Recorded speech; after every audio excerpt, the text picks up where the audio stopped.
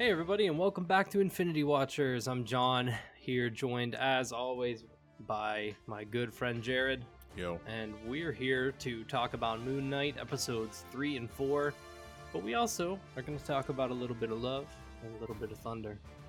do I have to bleep those out too? I thought we're gonna start a running gag that we were gonna have a running gag where I was gonna bleep out Thor: Love and Thunder for I for every forgot time we about that. mentioned it on here. I Just, guess I if mean, it's there was a time where that's all we talked about for like 3 weeks. there was, but now the trailer's here, so we're going to talk about it for just the next 3 weeks. I Which is guess pretty so. much almost all we have left until the movie comes out. It feels like, right? Like I'm it's kind only of I'm kind of liking this marketing strategy of waiting until the last minute and dropping a teaser. I love it. I mean, for Love and Thunder, like that's all I need at this point Right. is what we got. I don't want anything else. I don't like we got the tone. That's really all I need. Yeah. So, what were your thoughts overall on that trailer? I loved it. Like I had high expectations going into this and this met them, if not exceeded them. We got a lot more of the Guardians than I imagined, and you and I were talking about this back and forth off air that it's probably just going to be a small portion of it, and they might show up at the beginning and at the end. Hmm. I mean, James Gunn has given his blessing to Taika working with them, and I mean that team fits Taika pretty well. But I am stoked to see what happens here. I think the way I described it was if Ragnarok was like a 70s glam rock album come to life, this is like an 80s hair metal album come to life. Yeah, it really is. It's like Masters of the Universe, Flash Gordon. Like those Uh-huh. are the vibes you get from this big time. Uh-huh. Like we had those in Ragnarok, but I think with this, it just feels like an adventure movie. It does. You know, like a soul searching adventure movie. Uh-huh. And Which I love the vibes we get from this trailer. It's just it's perfect. mhm. And it's just perfect for where Thor is mentally as a character after Endgame, right? Like the Right. whole conversation with Frigga and you find out who you are. Like everyone fails at who they're supposed to be. Like it's just a perfect like setup for and jumping off point for this movie, and they're really running with that in a way I didn't really expect. No. You know, like it kind of seemed like I almost read his arc in Endgame as completing that conversation with Frigga, but he's still trying to really find out like what does it mean for him now that he's not the king of Asgard. Right. And I just love that.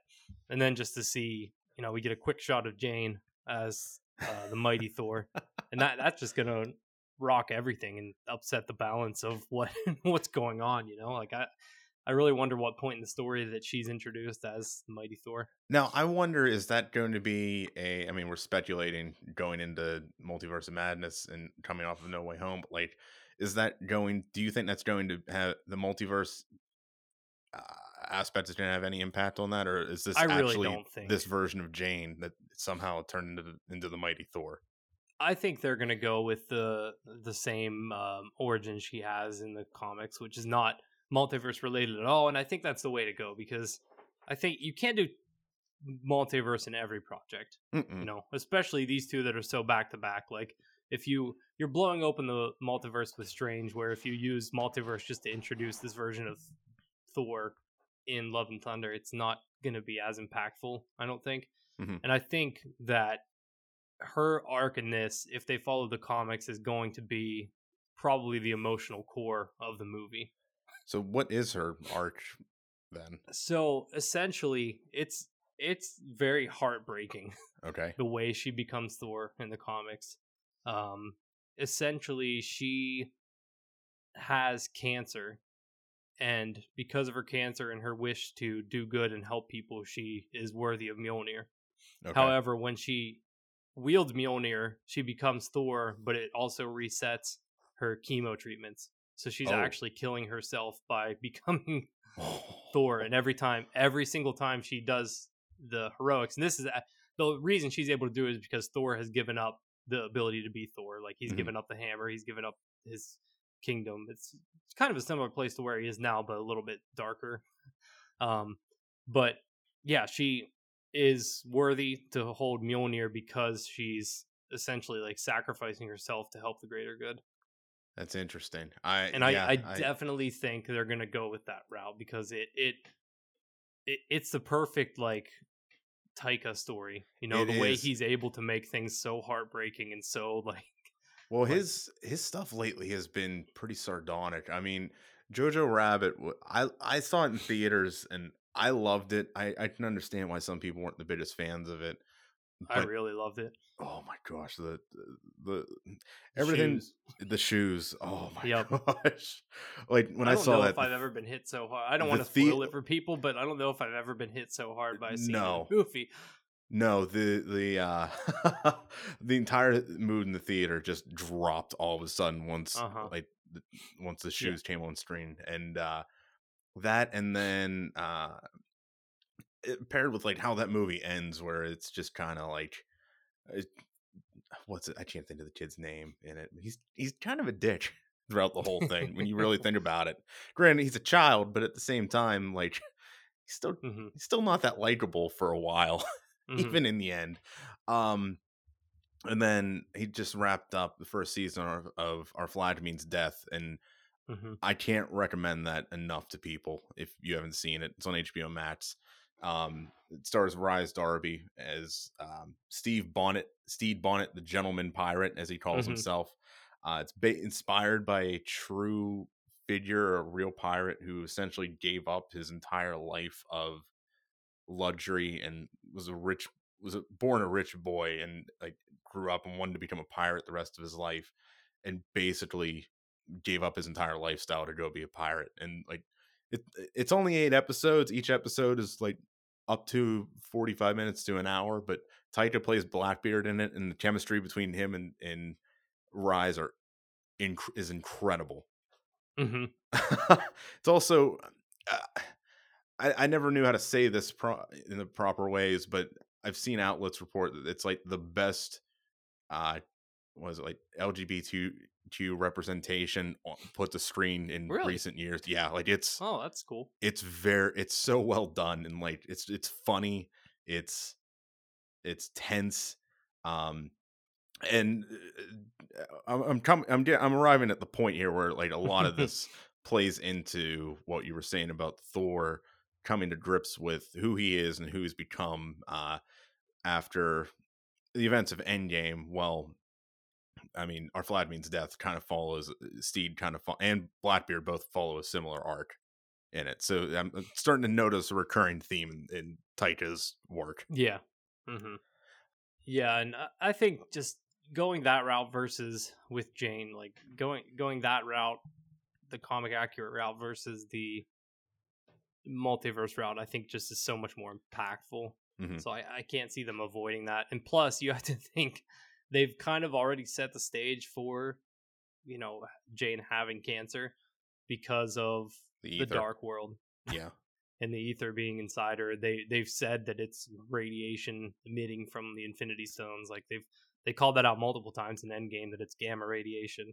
You got a So point there. they could easily like tie it back to that, and then there's some guilt with Thor in there as well. Hmm. And I think that Natalie Portman has openly talked about that storyline being adapted. Oh, okay. So I'm pretty sure that's what they're gonna do, and it's gonna be a gut punch and I think a difficult story. But that's kind of what the MCU does best, right? Is the the deep character arcs that we get to see.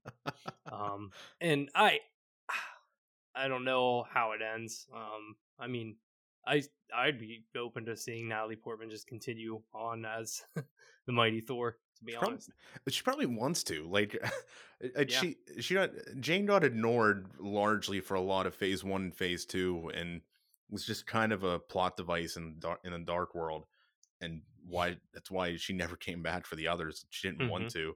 Like even Endgame, that was a deleted scene from the Dark World that was cut into Endgame. yeah, Um, so I part of me thinks she actually wants to come back and with somebody who actually has a creative vision and ideas and interesting story devices and interesting themes and ideas to play with. It might make her want to stick around a little bit longer. hmm Yeah, I could see it. Um, Also, how about the Meek in a suit? Did you see that? I didn't see Meek in a suit, but Meek's back. Next to Valkyrie when she's sitting in the chair, I didn't like see bored at the that. government meeting. Meek's standing next to her in just a full human suit. Love it. You love it. You gotta love it. From what I heard, they're gonna fix up Meek to be make him more like Planet Hulk in this one. That's what I'd like to see, man. I'm all about more Korg and Meek. And Oh, we Korg can seems always. like he has a big role in this too. So He that's does. awesome. Yeah, it almost looks like well, I mean, Ragnarok kind of took the road movie to a whole another galaxy, and it looks like they're gonna do it again. The Buddy Road movie. Yeah, this seems even more so like Yeah. one though. Like That one was we're more going going to home. unfamiliar locations, Right. and Thor's like driving it too. You know what I mean? Like Mhm. in Ragnarok, it never really felt that much like a road trip movie as they had No. advertised it, because Thor was kind of stuck in on Sakaar for a while, right? Like he was Right. driven by the plot. This time it seems like he's kind of just meandering about trying to figure out what he wants to do. And I'm sure that Gore is going to come in and just put a stop to that I or force don't. him out of retirement or what. I whatever. don't want to see Gore in the trailers. Like I want that to be revealed to happen in real time. Yeah, And- he'll be in the second trailer for sure, but I like, know. I don't want to see the second trailer. I might just not. I might do like a little experiment and not watch the second trailer for this Oh. one, just because we're so close to it. You know, Oh, it's fun. like It's fun to do. Yeah. I did it with The Last Jedi. And it's harder. It's harder with Yeah, I actually did. I think I did it with The Last Jedi too. But like, I think it's a lot harder with the podcast because we want to talk about it. But like, yeah, let's just do it as a little. Join us in our experiment and avoiding the don't actual watch full the trailer second of trailer Love and Thunder whenever it drops in in July, in the middle May? of July. June. I What, mean, the trailer or the film movie? drops in the film is first week of July, but Oh boy. you have to think that leading up to that there's going to be a full trailer. I mean, this is usually the time when we get the full trailer, but we only got a teaser at this point. Yeah. So I mean, Or they're essentially full trailers, but whatever. or possibly then I mean, I'm trying not to be cynical anymore. I've seen Everything Everywhere All at Once twice now, and I'm trying not to be cynical. But we get to the point where one of the post credit scenes is always going to be a new trailer now after No Way Home. Yeah, that could be, I guess. I can't imagine it being this close. Like they would drop both trailers, but you never know. But we also get King Valkyrie now. Yeah. Ruling an Earth version of Asgard. Yeah, which looks like it's a tourist trap now. Did you catch that? There were literal Carnival cruise ships docked at New Asgard. And New Rockstars pointed out that one of them has Volstag's face on it, so they might be based on the Warriors 3. Which is another slap in the face from Taika to them. That's great. I didn't notice that. Yeah. So New Asgard is a tourist trap now. Valkyrie is ruling it. She looks bored, and Perfect. A tourist trap would be the perfect place to see another play production, wouldn't it? it would. And I think Matt Damon's coming back. I thought I heard that, so maybe we will get a recreation of something. What But is? and then in the tight, I mean, we didn't talk about the needle drop in the trailer music. Just the slow fade in of "Sweet Child of Mine" is perfect. Perfect. And that's where that 80s hair metal thing was coming from for me. It's so obvious, but I'm so tired of hearing that song. But when I heard it, I'm like, I forgot how great this song really is. That's exactly how I felt. I feel like I've heard it. It almost feels like you hear it once a week, in some form or another. But even then, it still just hit hard during this trailer. I think it's the way it was introduced with the slow, just clean guitar coming in, and you realize that because they played the underlying melody before they played the riff, right? So you didn't know exactly that's what they were doing, but when the guitar riff hit, you're like, oh, that's cool. So is this going to be the new immigrant song of this one then?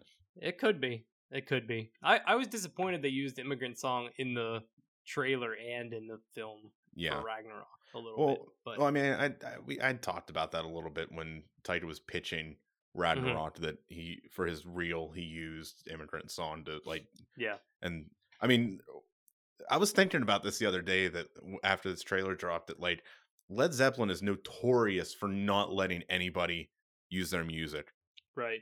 and I mean, granted, Marvel was able to pay for the rights to that, but that says a lot that even and even when places have the money, Led Zeppelin has been very strict about using their music. When Hmm. I think when Adam McKay wanted to use When the Levee Breaks in what was it in the Big Short, they agreed to it, but he had to play the album in order. He couldn't play just When the Levee Breaks. It had to be like in sequential order. Like they're very strict about what Oh wow.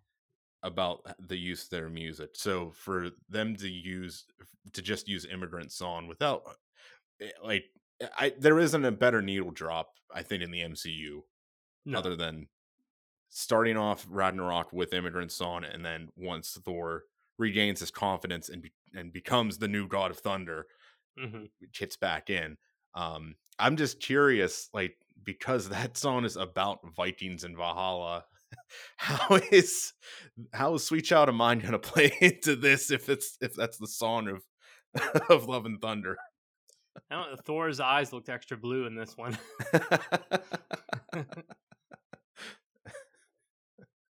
I don't know. I guess we'll uh, find out. I I guess guess we'll find out. I I mean, guess we will. Taika's not without purpose. That's for sure. He isn't, and I mean we got just the back of the head of Russell Crowe as Zeus. Yeah, we did, and it's a cool design for Olympus. Hmm. Like that's not a representation of Olympus we've seen in other media before. Like kind of like No, a floating. It almost looks like an industrialized Pandora from Avatar, like with all the floating interconnected right.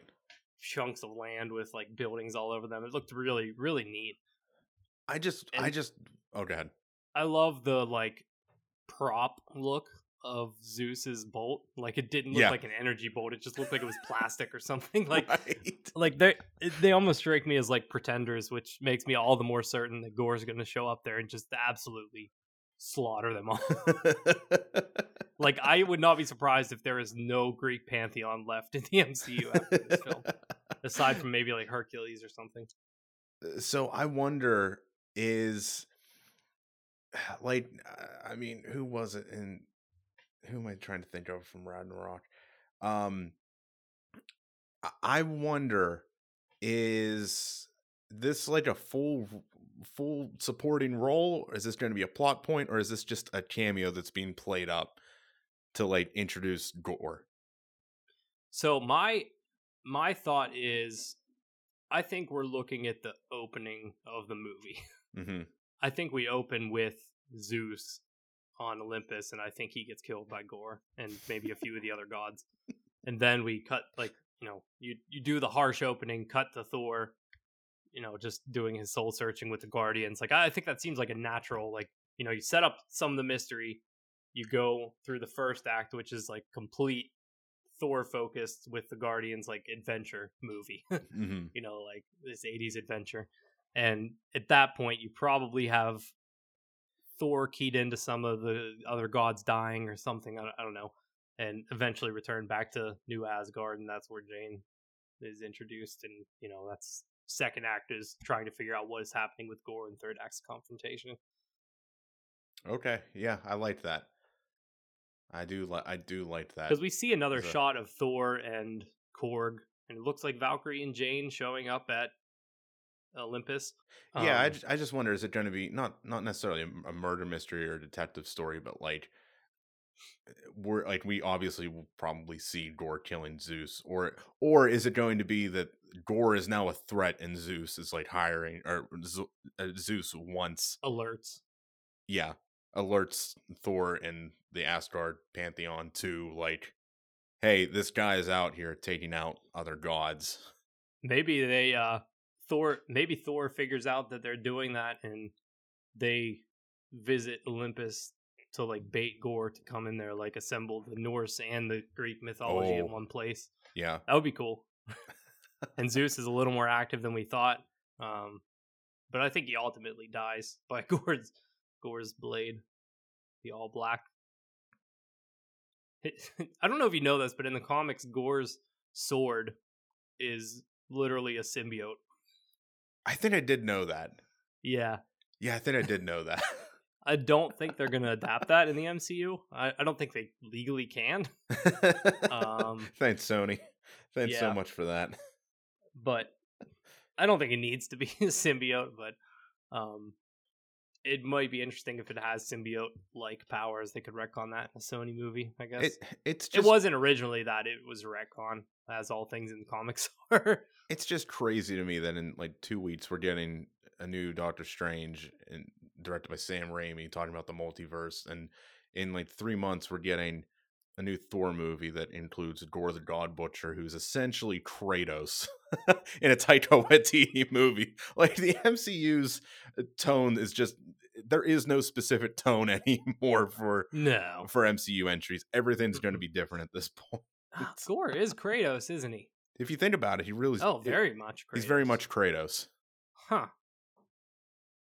Which came first? I think Kratos did. Probably actually. Kratos.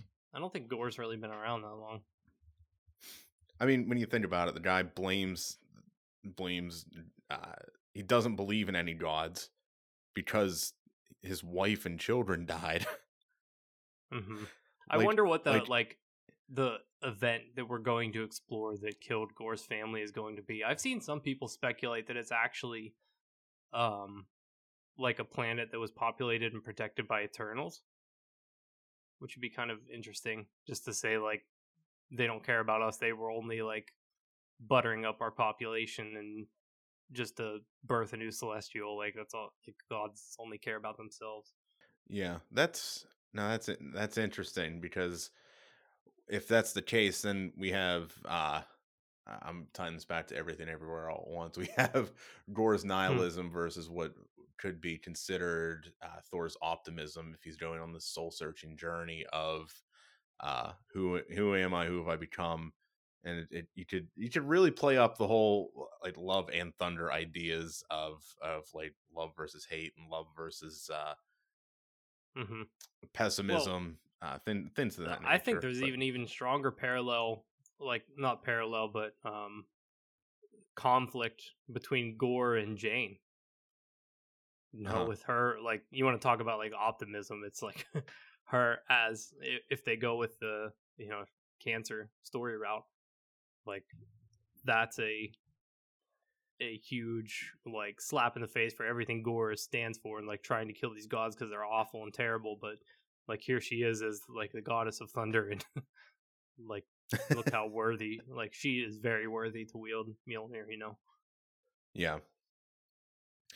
I just wonder, is Gore going to go after the Egyptian pantheon? I had thought about that as we were getting the Ennead glorified cameo, the Council of Egyptian Gods. I think that's probably a good segue to get talking about Moon Knight. Yeah. Because we did spend a lot of time on Thor Love and Thunder trailer, but boy was it good. And am I glad we talked about it. So am I. I'm so excited. Yep. It's going to be a good time. It's going to be a good time. Yeah, so we're talking about Moon Knight episodes 3 and 4, the Friendly Type and the Tomb. Let's start with episode 3. Yeah, overall, what are your thoughts? So I liked episode 3. I liked the kind of Indiana Jones feel of, I mean, I guess both these episodes kind of had that feel, like stitched together, they would feel sort of like an Indiana Jones movie. But it, I think the action was pretty good in this scene. Some of the fight scenes with like the knife flip guy were a little ridiculous. And I'm a little concerned with like the CGI in the series. Like it was a bit distracting for me at times. It's pretty wonky. Yeah. It's a little out there. and I really want to know what's going on with the council, like what the Egyptian gods are trying to do, because I didn't fully buy that scene, because like they're having the trial Mm-hmm. of Arthur Harrow because Khonshu called them. They literally summon Harrow in, and Harrow's like, "No, man, I'm good. I'm not doing anything bad." And they're like, "Okay, that's it." Like, are they Right. in cahoots with him? Are they trying to accomplish the same goals he is, or did they literally just believe him because he said, like, they opened the portal to summon him in, to summon Harrow in Mm-hmm. from the dig site of Amit's tomb. Like, that's where he was, and he I just know. says he was wandering through the desert, and they just believe him. I don't know. I guess Something was up that there. scene was a little like, we have to do this for plot reasons. Like, it didn't work super well for me, but it is interesting to see that all or a lot of the Ennead has avatars. Mm-hmm. So I think episode 3 set up some interesting things that they did deliver on fairly well in episode 4. Well, what's interesting about this, and tying it back to Love and Thunder for a second, the it's interesting to note that the Ennead uses avatars to communicate with each other and to like survive. Meanwhile, we know that the Greek pantheon and the Norse pantheon both exist in some form of reality in this world. You know, they're not spirits; they're actual like organic individuals that can freely go about the universe. Yeah.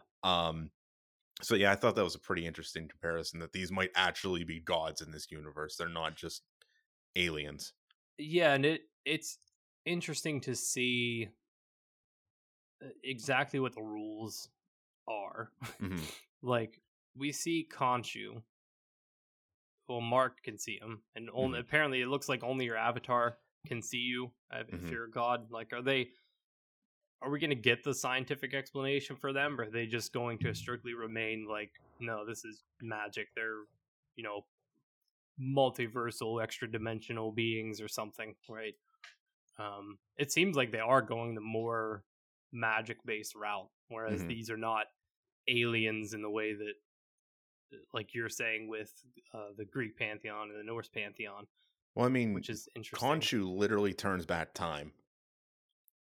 Yeah, for this, so I wouldn't be surprised if they're just sticking with the spiritual route on this one. Mm-hmm.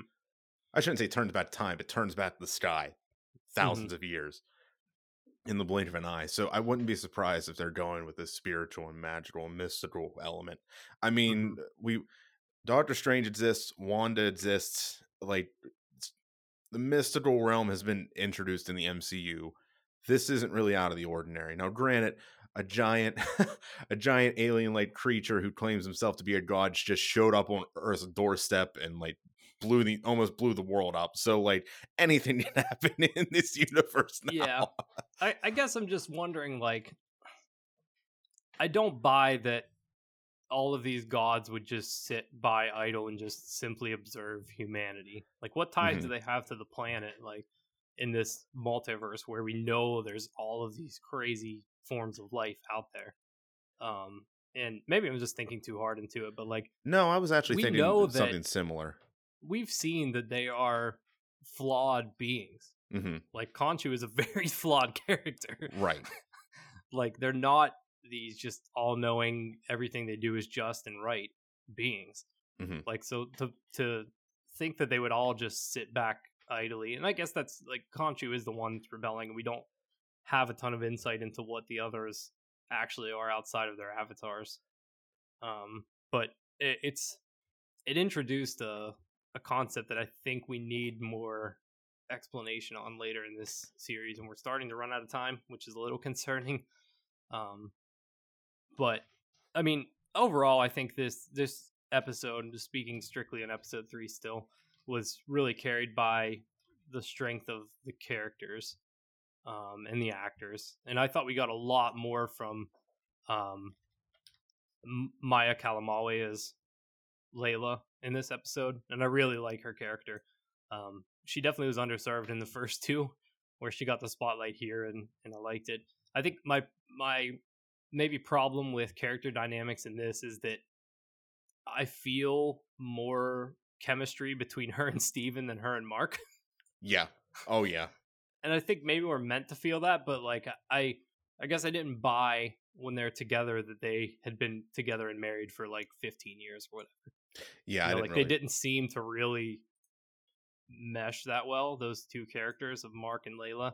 Like I feel like they are almost opposed naturally, so like to see them as having been married for 15 years was a little difficult, whereas her and Steven, it was like almost like she was falling in love with Mark again, just watching Steven like bumble around because he was like endearing.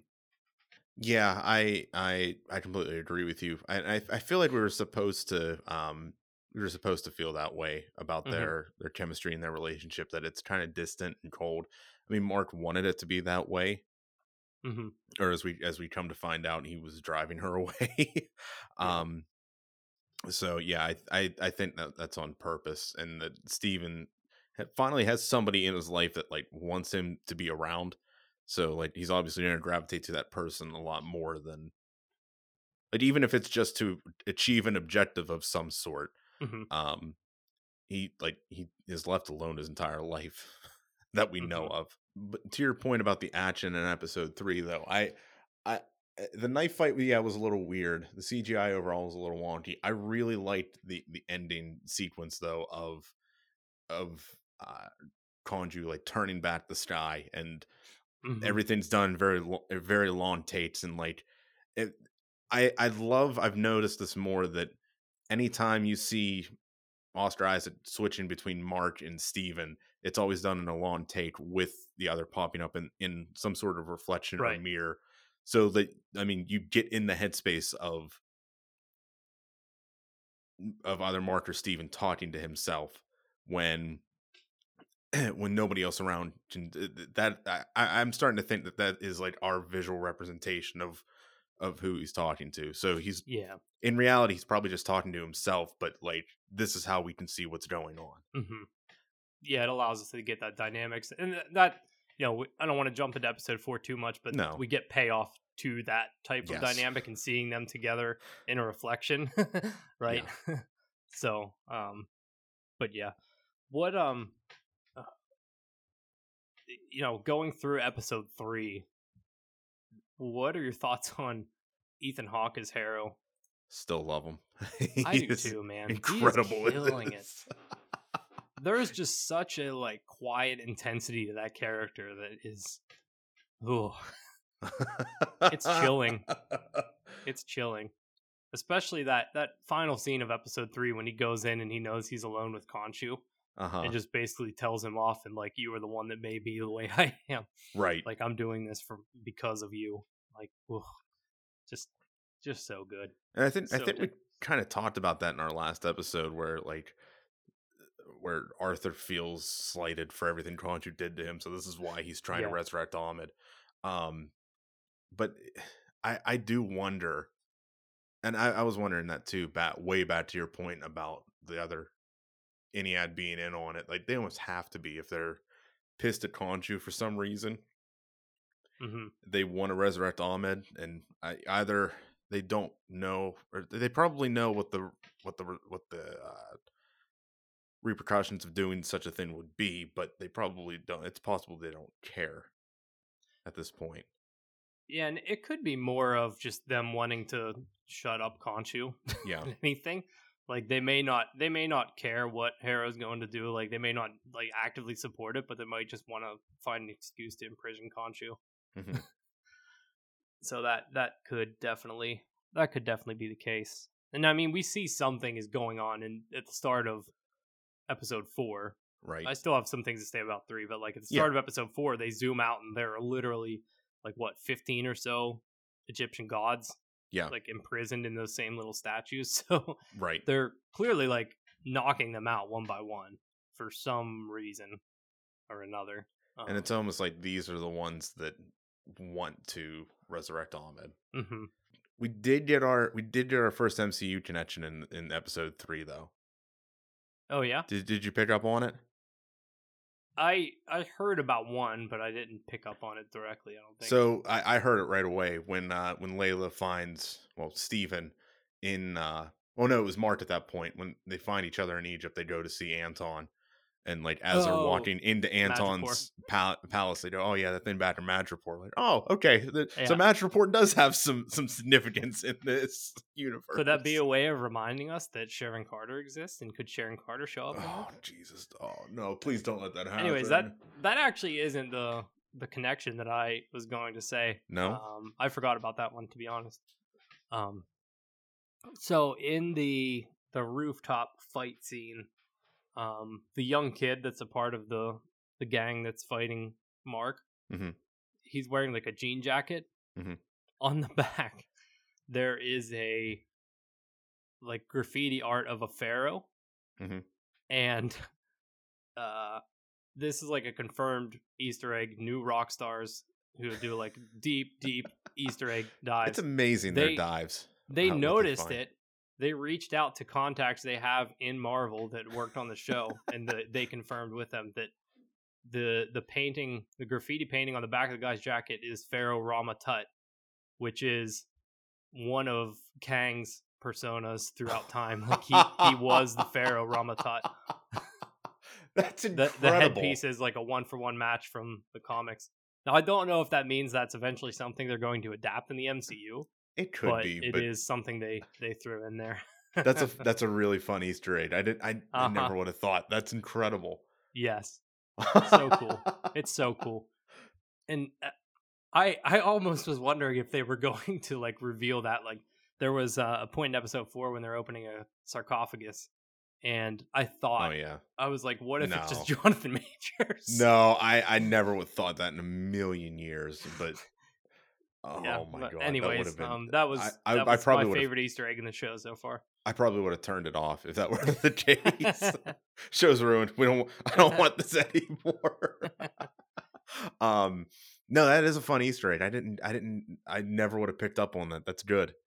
Their deep dives are insane. Oh, they're just unbelievable. I don't I know. don't understand how I they mean, catch half the stuff half they of the do. I like them because their theories, they know when they're ridiculous and they're Yeah. stupid and they call them out. Mhm. Like they're not, they just do it for fun, right? But Yeah. like they will literally circle like dirt on someone's fingernails and like connect that back to like a movie that was like 2 decades ago. Like like it's wild. They're awesome though. They're so entertaining to watch. Yeah. Anyways, what about the seemingly third persona we got teased in the third episode? I know, right? And I mean, you called it when we were talking about the first 2 episodes that there might be a third one, and I think it's pretty much all but confirmed that there's a third persona we're not aware of. For sure. Yeah, and when we get into the 4th episode, again, it's pretty much confirmed. But which one do you think it is? I don't know. I think they'll use the name Jake Lockley, but I almost wonder, and this would be the most interesting route I think they could go. So one of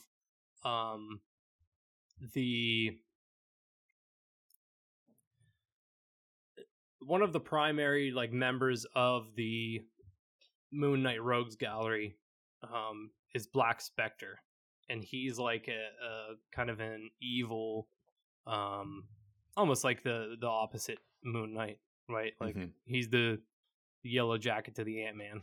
I don't know why I pulled Ant-Man for that. There are like a billion comparisons. I don't know why. I don't know how I reached in there. I don't even remember the name of the character that's not the super heroic name.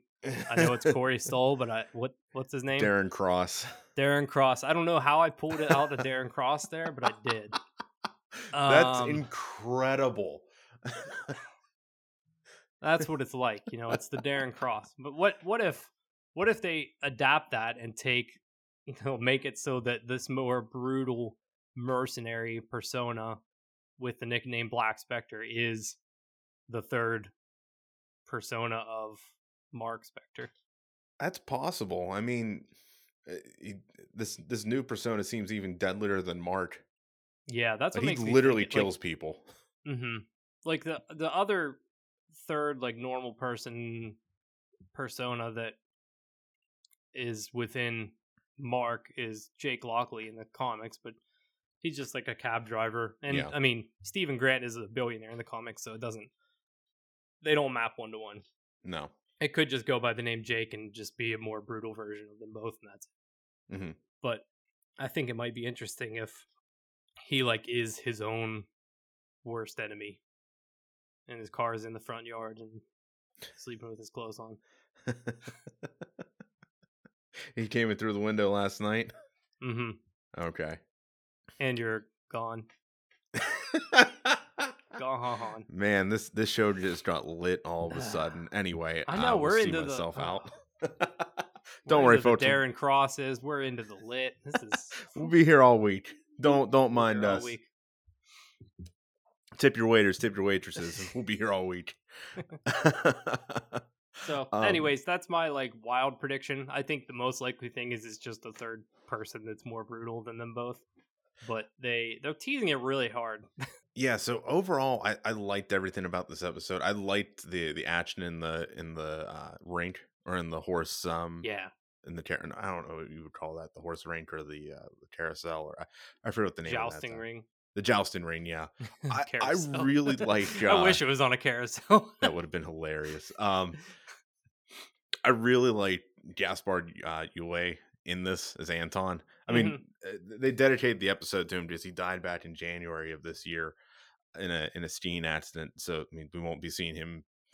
He might pop up back in the show, but we won't be seeing him anymore in the MCU after this. I'm curious if he was just more of a dealer or if he actually will have a bigger role to play in the rest of the show. Yeah, I mean, I wouldn't be surprised if there are ties between him and the Power Broker, almost as a Shadow Broker. I'm thinking Mass Effect. But the Power Broker, because, I mean, they both were art dealers, you know, and it almost seemed like when they were heading towards Cairo on the boat, they showed like the cityscape, and it almost looked like Madripoor. Like, it was very similar. It kind of did to some of those shots.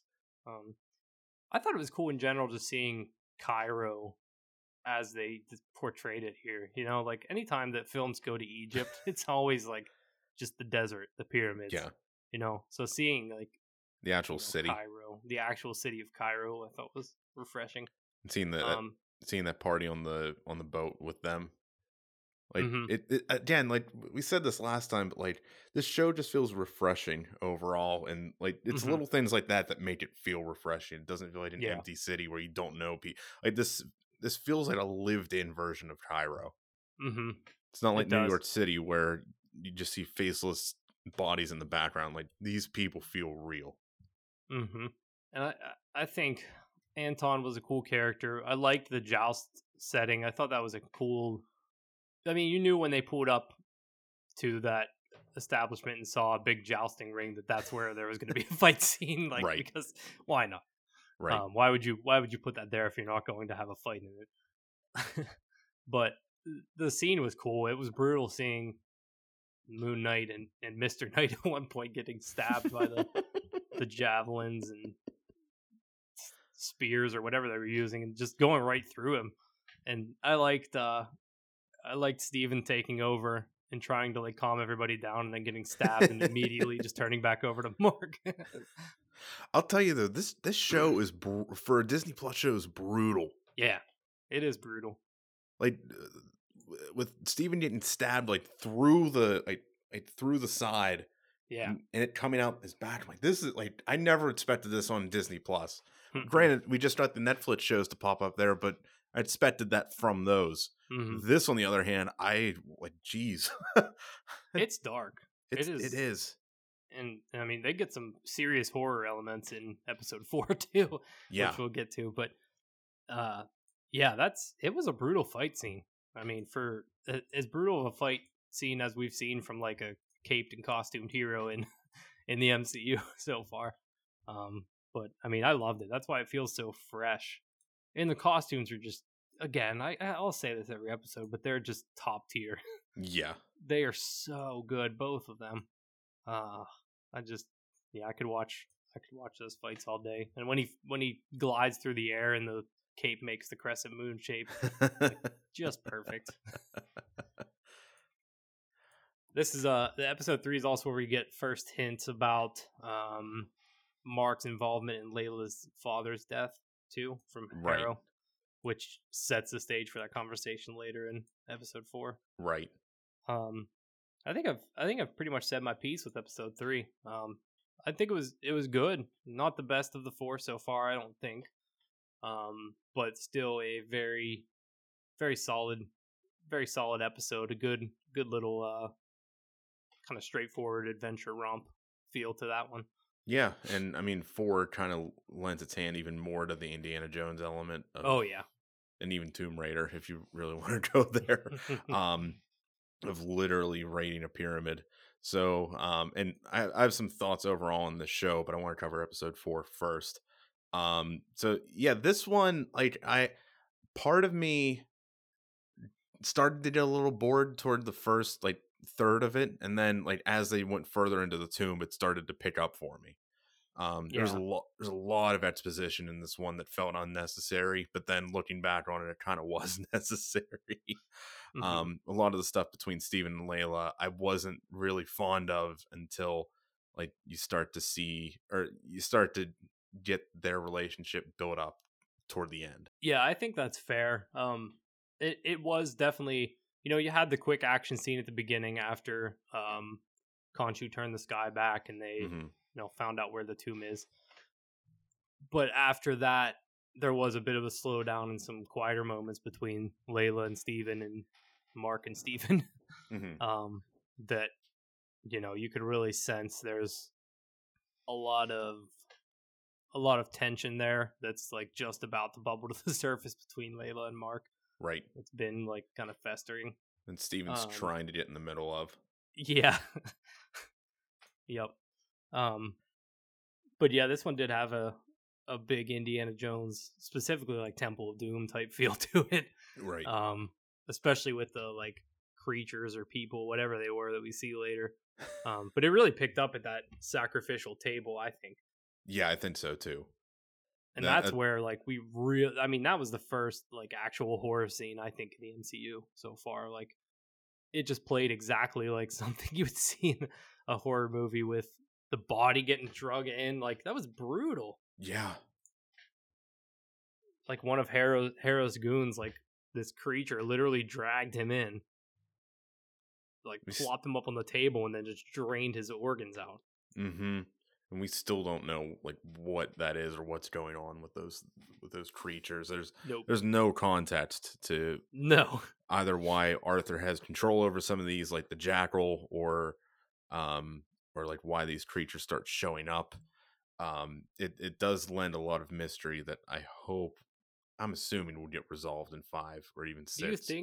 Do you think they're just like they're protecting the tomb, or do you think that they're summoned by Arthur? Because I had assumed they were there protecting it, but now that's an interesting thought, because I had assumed it's one of Arthur's goons that gets pulled to the table, but we don't know why. Well, if I would have to assume that's the case, then that they were kind of summoned there to protect the tomb. I mean, we come to find out that it's the tomb of Alexander the Great that they're looking for, and I have to imagine that since spirits and mysticism it actually exists in this universe, that when the Egyptians built the pyramids, they like summoned some sort of curse to watch over this tomb. So and that they didn't want Ahmed to be released at all. So they took every precaution necessary to protect that sarcophagus of Alexander the Great. Yeah, and that was an interesting twist, sort of, that I didn't really see coming. That it was Alexander the Great. Again, that's where like I had thought, because of the new Rockstars thing, that it would be Rama-Tut. Even if it was deceased one, that kind of might have been interesting. But yeah, I think I would assume they're there to protect Ahmed, but I don't know why they'd be attacking Harrow if Harrow wants to unleash Ahmed. But maybe they're just mindless, but I don't know. Maybe we'll get some explanation Yeah, there's a lot of unanswered questions there that need some sort of Mhm. definition or explanation. Yep. Um, I what I guess we can jump to that sarcophagus scene. Like, what do you think of Steven being able to open this tomb on his own all of a sudden? Just one guy being able to push open a centuries old tomb Yeah, sarcophagus without Conchu. without Conju or even Yeah, Mark. I guess I didn't think about that, but yeah, And it's like true. having to oh jeez, and like having to stick an arm down his down this body's throat to get Yeah. the what is it they were looking for again?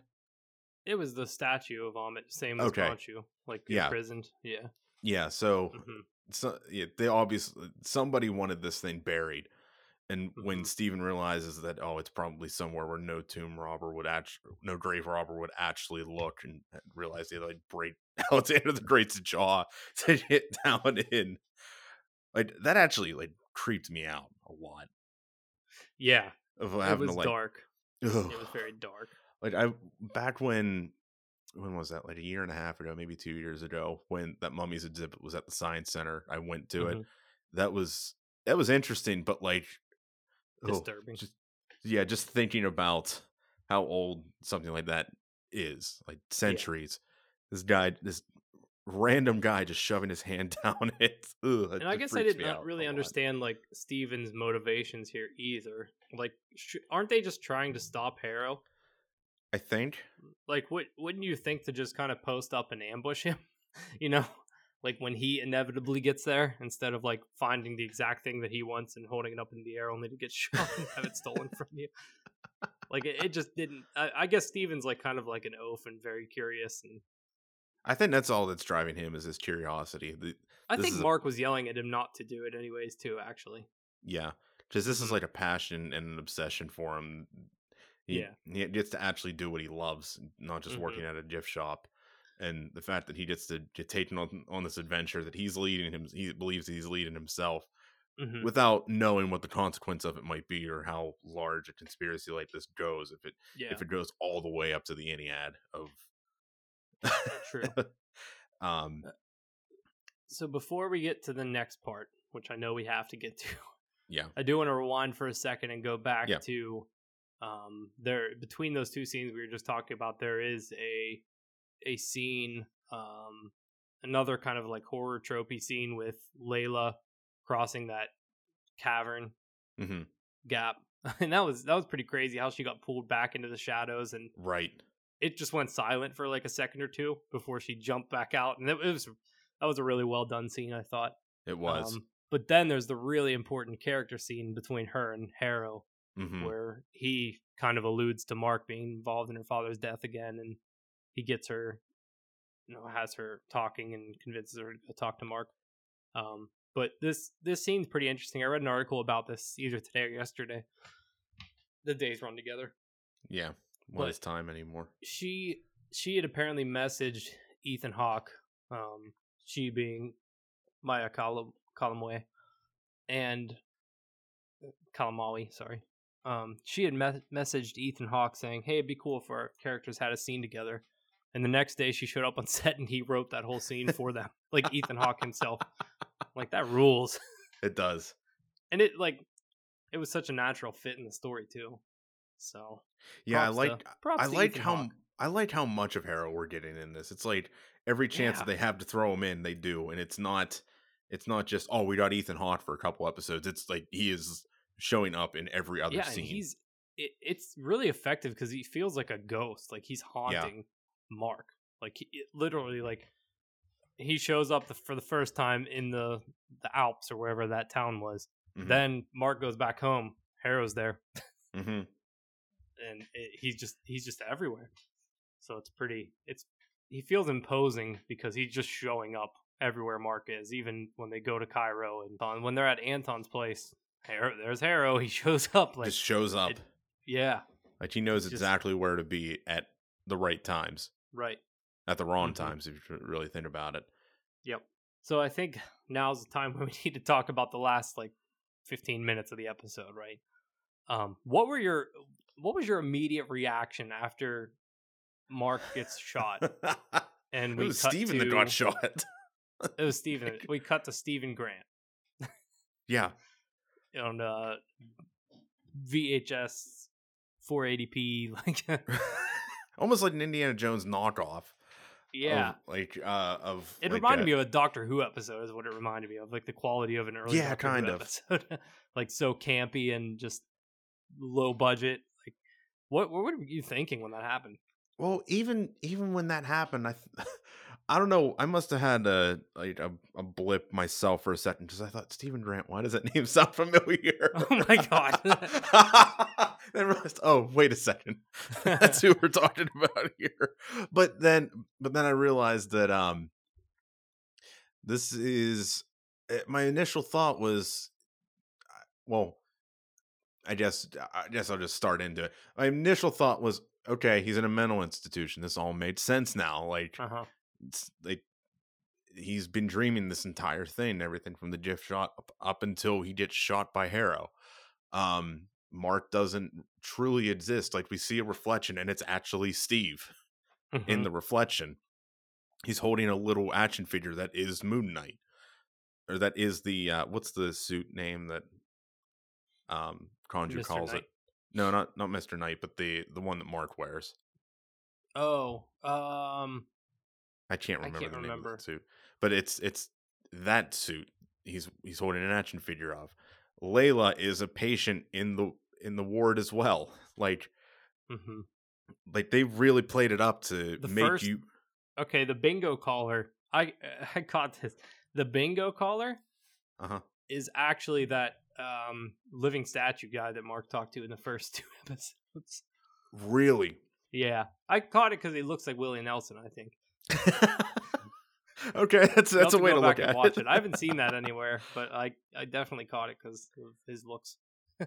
Yeah, so they all these little details that they've dropped throughout the show, that they start popping up all of a sudden in this ward. And you're like, okay, this does actually make sense. And now you're in the mindset of Steven again, of like, yeah, did everything I imagine, or did everything that just happened, was that imagined, or is that actually happening? Right. Because there really is no promotional material past those first 2 episodes, so we don't know what's going to happen at this point. Right. For all we know, it probably isn't going to happen, but for all we know, Steven or Mark dies at the end of this show. Yeah, you know, could be. Yep, that could very well be the case. I doubt it, but it's not out of the realm of possibility now. But I started thinking, like, oh, okay, so this has all made sense, but does it? And then once he was able to get out and like start running through the hallways, and Mark shows up, I'm like, wait a minute, wait a second, is this a vision? And if that's the case, like, are they both dead? Because was that a real bullet that Harrow used?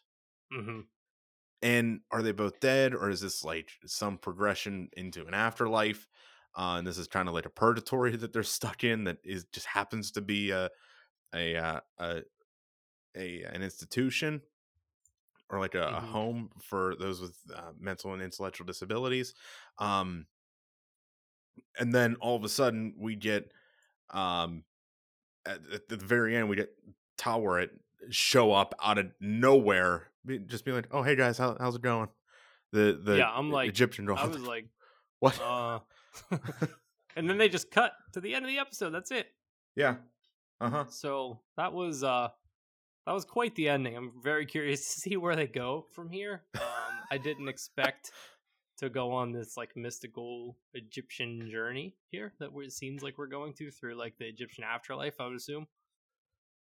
But it seems like they're on a ship of some sort, right? I think. Did you get that sense? Like when there was one point where he's running through the hallways and the lights like kind of swung to the side, like, and the camera tilted too, like as if you're like on a boat. Well, I know I or a pictured plane or something. I pictured that as the as just like that's his worldview. Like everything's literally just like turning, and like literally nothing made sense at all. I thought so too, but I also saw like objects were moving with the camera. But I don't know.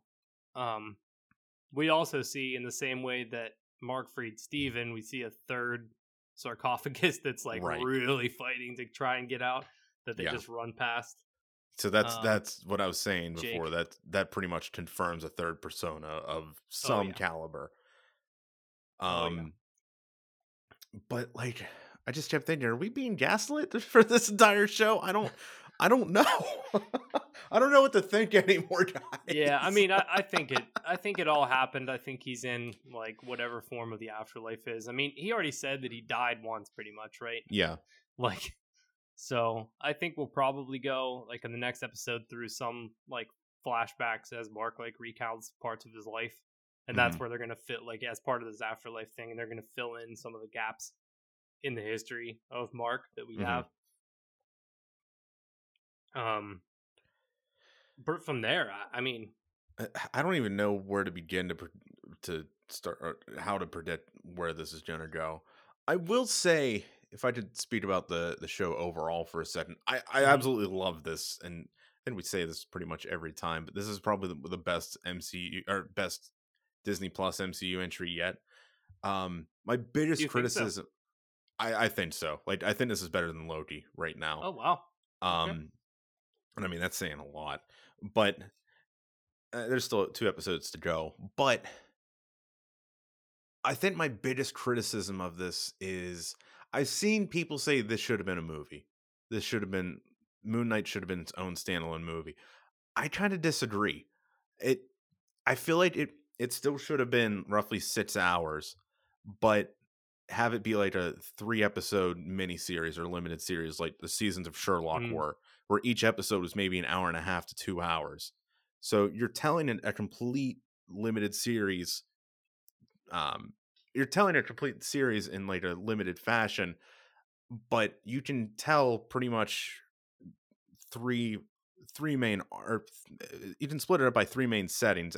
We don't know where 5 and 6 are going, but the first two are set in Europe, London specifically, in the Alps. Second two are set in Egypt, and the third two would be set.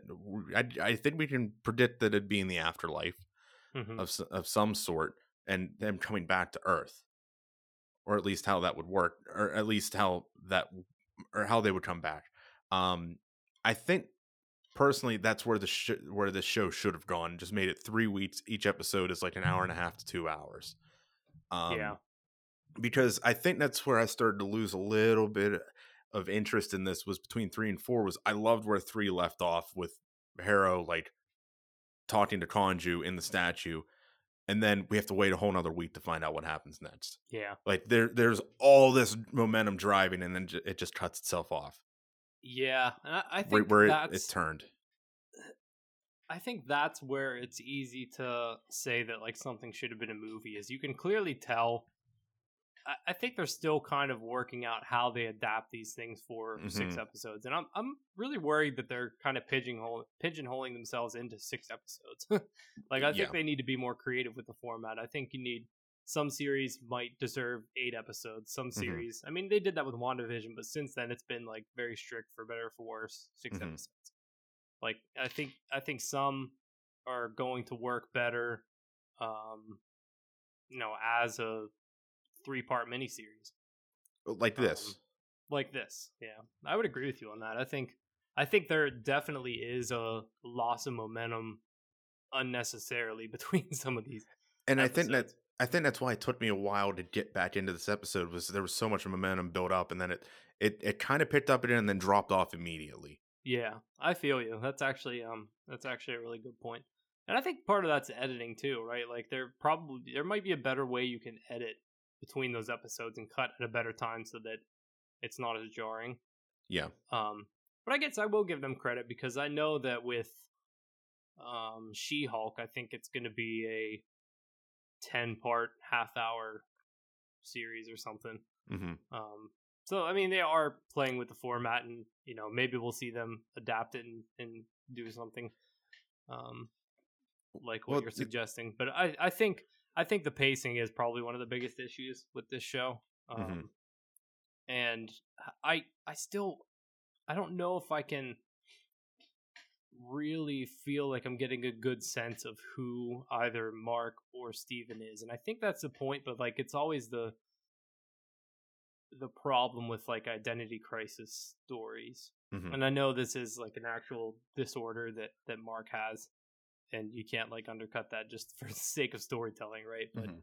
like I also feel like we don't, if Mark is the primary persona here, like I feel like we don't know enough about him right now to really have a connection with him outside of he was a mercenary. And I think we'll maybe get that in the next episode, and that's what I'm hoping for. Like And I think the that's stuff I like from Marvel the most is always the character work, and that's Yeah. the stuff that like really has the most payoff for the most part in these series. So and I think that's where the Netflix shows. I mean, this show is getting compared to the Netflix ones quite a bit for how brutal it is, mhm, and even some of the character work in it. But I think that's where the Netflix shows really faltered, was because Netflix and ABC really stuck and pigeonholed everybody into this 10 or 13 episode yeah, structure. This whole show had to be 13 hours long or 10 hours long in the later seasons, that I really had no desire to go back to a lot of this. Still trying to motivate myself to watch Daredevil season 3, but mhm, that's a whole different story. And because of that, we didn't get a lot of character work in those shows until like episodes 8, 9, 10, and then mhm, the last 2 or 3 were just like all plot then. mhm. And everything else leading up to that point was, oh no, we Filler. can't tell you that yet. No, we can't reveal that yet. And they Mhm. would literally say that in the show of like, oh no, don't worry about that. We'll address it. We'll talk to you later about it. Or like, Yeah. I don't have time to talk about it now. Like, Mhm. just out with it. Tell us and Mhm. just get the story moving. Get the character development moving. Because what's the point then? Mhm. Yep. At least this, yeah, we're getting bits and pieces of Mart's backstory, but we're also still seeing everything from Steven's point of view. So there are going to be gaps that aren't filled in yet, that are probably going to be in the next 2 weeks. Yeah, and I guess like I'm not entirely clear, and I don't feel like we're really seeing it from either point of view in the middle two episodes. Right, Hmm. first two was very clearly Steven. Hmm. The second two, it almost felt like we got a little more of Mark than Steven, to me at least. I mean, we Well, I got guess the more fourth of. episode not so much, but I mean, we got more of Mark as just a person showing up for the plot, mhm, but I think we're still seeing everything through Steven's point of view, mhm, because he's the one that starts to have feelings for Layla. He's the one that wants to keep her around, even though Mark doesn't want her that's there. true. Um, and he's kind of doing his own thing, even though Mark warns him constantly not to. Mhm, right. Yeah, that's a pretty good point. I guess like I just struggled to say that I was feeling like we were having a defined perspective Hmm. throughout these last couple. But I mean, overall, I'm really, I'm really digging the show. Hmm. I don't think it's done enough for me to call it my favorite yet. I'm still kind of fighting internally about where I might end up ranking this, and it's going to depend heavily on the Yeah. last two episodes. But I mean, I'm enjoying it. I think it's a solid like origin Disney Plus series, and that's Hmm. something we haven't gotten so far, right? Like we've every other Disney Plus series so far has been with established characters for live action, Right. and this is their first kind of foray at telling something like an origin story through this medium, and Right. I think it's successful so far. And it makes me excited to see, the other origins we're going to get this year in Miss Marvel and She-Hulk too, Right. because I think they're really comfortable just doing really hard tonal shifts between properties. Yeah. Like, I and mean, we were we're just seeing talking that about now. that with. Yeah, exactly. And we're seeing that now more than ever in Phase 4. I mean, everything in the MCU up until like Guardians felt like pretty samey in terms of Hmm. tone and what they were going for. And I think that really opened the door for what's possible. And this seems to, and I think Multiverse of Madness are probably going to open the door more to some darker, more horror type elements. So I'm stoked about what the future of this character could be. And I know Oscar Isaac isn't signed for longer than this series right now, but Mm-hmm. you know, you can see a future for Moon Knight in the MCU.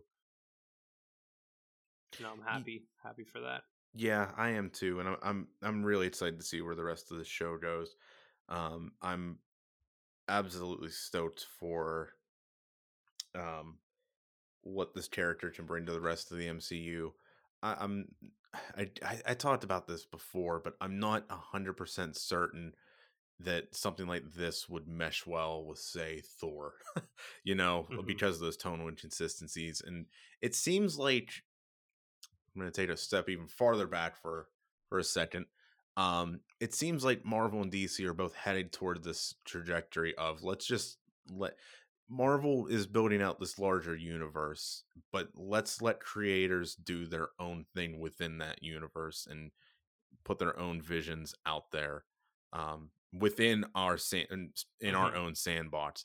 DC, which I mean the HBO, or I'm sorry, the Warner Media and Discovery Media merger just officially happened, and now I'm still trying to understand who's who at those places, but the the CEO of Discovery apparently wants to essentially scrap the Snyderverse and have a quote Feige-esque figure at the helm of DC films, DC Everyone movies. wants a Feige, but no one can get a Feige.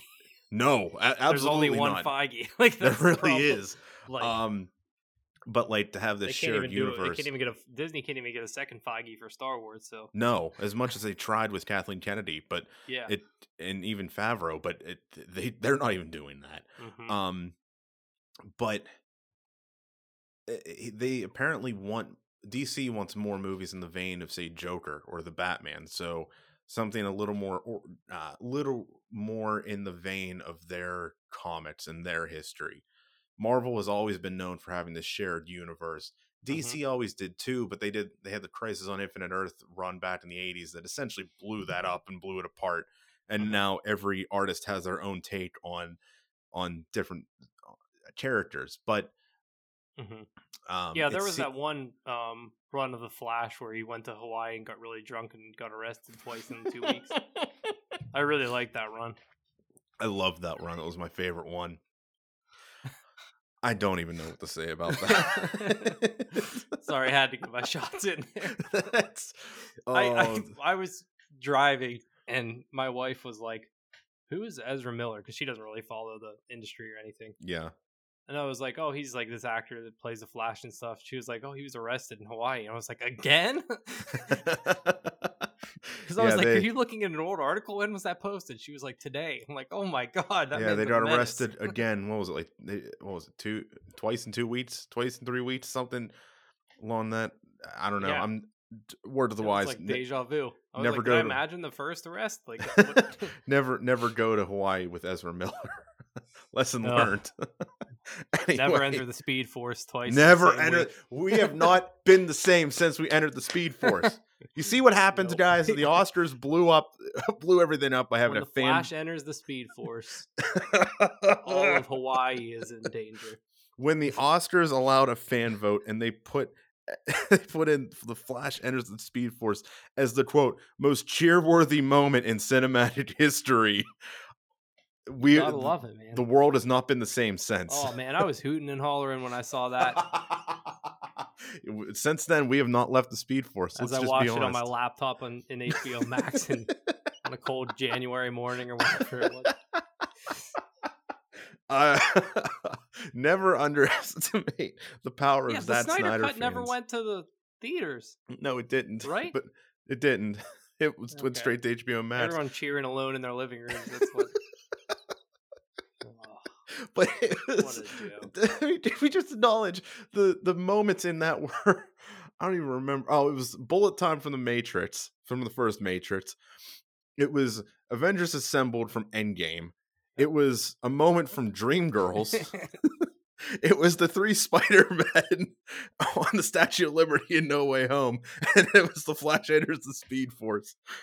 I don't understand that. What about Shrek kicks open the door to the outhouse at the beginning? Why wasn't that on there? Why was that in there, guys? We all cheered. We As the mud failed. dripped down his naked back. We failed as a society. That Zack Snyder got more credit than Shrek did at this year's Oscars.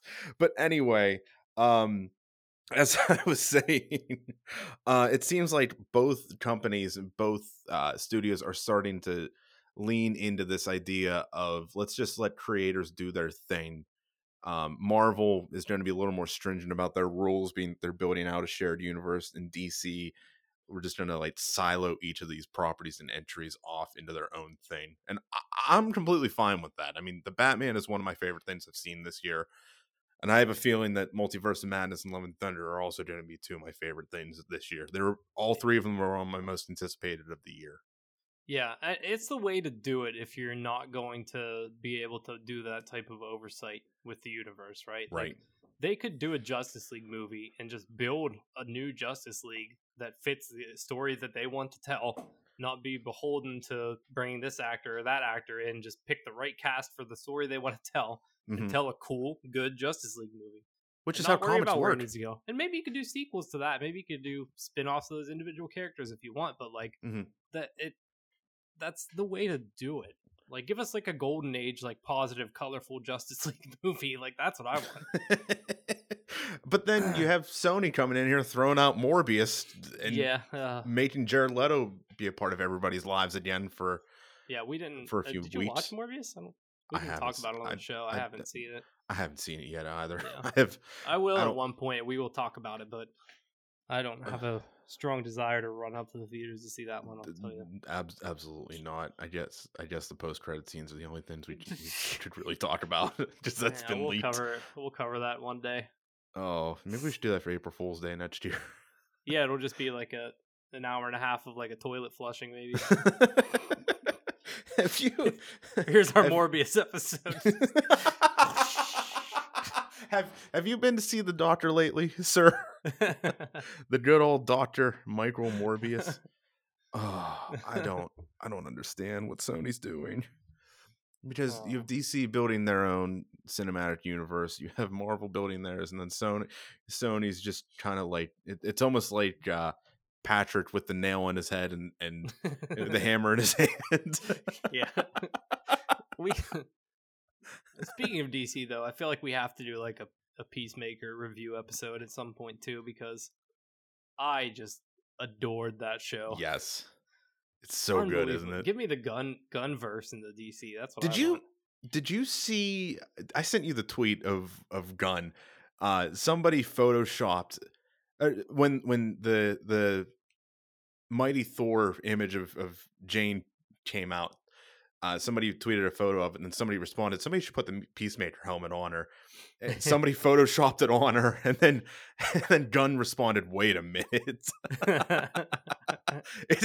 I thought it was real for a moment, like I had missed something.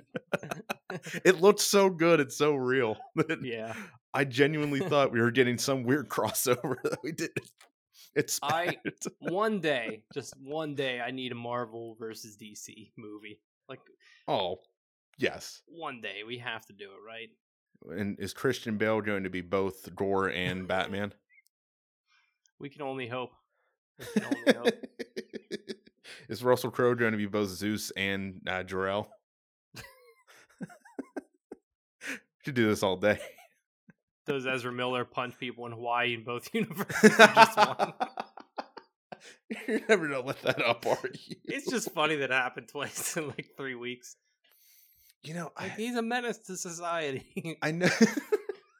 I know people. The Daily Bugle needs to be down there taking pictures of him. I know people that worked on The Perks of Being a Wallflower. I'm curious what they thought of working with them. I remember a couple years ago when he choke slammed that fan. You remember that? Yeah, that was a weird time. That kind of blew. We all stopped talking about that for a while until he started knocking people out. Yeah, that was a real weird time, and now the Flash movie. Strange. That was a strange time there. Yeah, well, speaking of strange times, in the next few weeks, we got Doctor Strange and the Singleverse of Sadness coming out. It's gonna be a weird time over the next few weeks. Singleverse of Sadness. I am stoked. Oh, I'm sorry, I mispronounced the title. It's Doctor Weird and the Singleverse of Sadness. Okay. Yeah, So we're going to be doing a preview of that in the next few weeks. I'm stoked to talk about that. Oh, I'm I can't wait to see it. I can't wait to talk about it. That might just be like a 4-hour podcast. If I'm being honest, we better start early. I might invite Vinny back for that one. Yeah, you should. That'd be fun. He's really excited for it. He's excited for the Raimi of it all. Mm-hmm. One thing. Oh, I forgot to send this to you. That going back to Thor for a moment. I saw that Keith David wants to do Beta Ray Bill. Yep. Keith David wants to be Beta Ray Bill, and I immediately said, I don't want anyone else. He wants to do it. Let him. He's a living legend. I don't care. Just let him. I want Spawn as Beta Ray Bill now. There's nothing else I want in this world. He wants to do it. Let him do it. Yep. Taika, sounds good to me. I'm on. Taika, hire us as writers and agents. We will gladly get this work done. Yeah, that's something I didn't know I needed till now, but I need it. Yep. I need Beta Ray Bill in the MCU in general. Yeah. Oh, but speaking of Thor for a second, I know we're like, an hour and a half past that now. But did you see in the episode that looks like the piece that looks like it's from a training montage where he's whipping the chains? He has the trucker hat on. Yeah, did you see what it says? No. It says, okay, so I was trying to read it. It looks like the hat originally said the Mighty Avengers or something, or Mightiest Avengers, but he like taped over the mightiest part and it just says strongest. And then he like scribbled out the S on Avengers with like a Sharpie that says strongest Avenger. Perfect. I don't want anything else. There's gonna be like an actual 80s training montage for him to lose his weight, right? Oh yeah. Yeah. Has to be. Okay. Yeah. Probably set to like Flash Gordon. Yeah, something. Mm-hmm. Oh, I'm so God, I can't wait for that movie either. God. How are those two movies, Strange and Thor, coming out 2 months apart? Like, it's just crazy to me. Like Thor feels like it's so far away, but it's so close. It's 3 months away, almost 2 months away. Even. Yeah. I don't understand. We went a whole year without any properties. Last year we got some pretty good ones. We got some great ones, and we got some mediocre ones. This year, so far, might be batting 1,000 with the start of Moon Knight. Yeah. I mean, let alone we've got Black Panther is still November. Oh my God, right? that's this year too. Yeah. Spider-Verse got pushed back. That's true. So that's a disappointment. But yeah, we got Wakanda Forever coming up. We got Love and Thunder coming up. We got Multiverse of Madness coming up. This is going to be a great year. It's all just not just in superhero movies, but it's been a great year for movies in general. Yeah. I've seen the Batman 3 times already. I've seen Everything Everywhere All at Once twice now. Jackass Forever was a fun time in theaters. Like I can't tell you how much fun I'm having right now. Yeah. Speaking of having fun, it's time to say goodbye. It is. It's late. You're all happy to turn off your podcasting apps, get some rest, let us stop shouting at you and cracking jokes at Ezra Miller's expense. It's been a ride. It has been a ride. All right, everybody. Thanks for listening to this episode of Infinity Watchers. We are tentatively planning to do a Doctor Strange recap for next week's episode, and then tackle Moon Knight's episode 5 and 6 together as a joint episode, as we have been for this series so far. However, if we do get kind of a bombshell episode 5 of Moon Knight, we may split that out into its own recording. Yeah. So these penultimate episodes of Disney Plus series sometimes have some bombshells in them. So we'll see how that goes. But thanks for listening to us this go around, and we will catch you in the next multiverse. For Jared, I'm John, and we'll see you next time.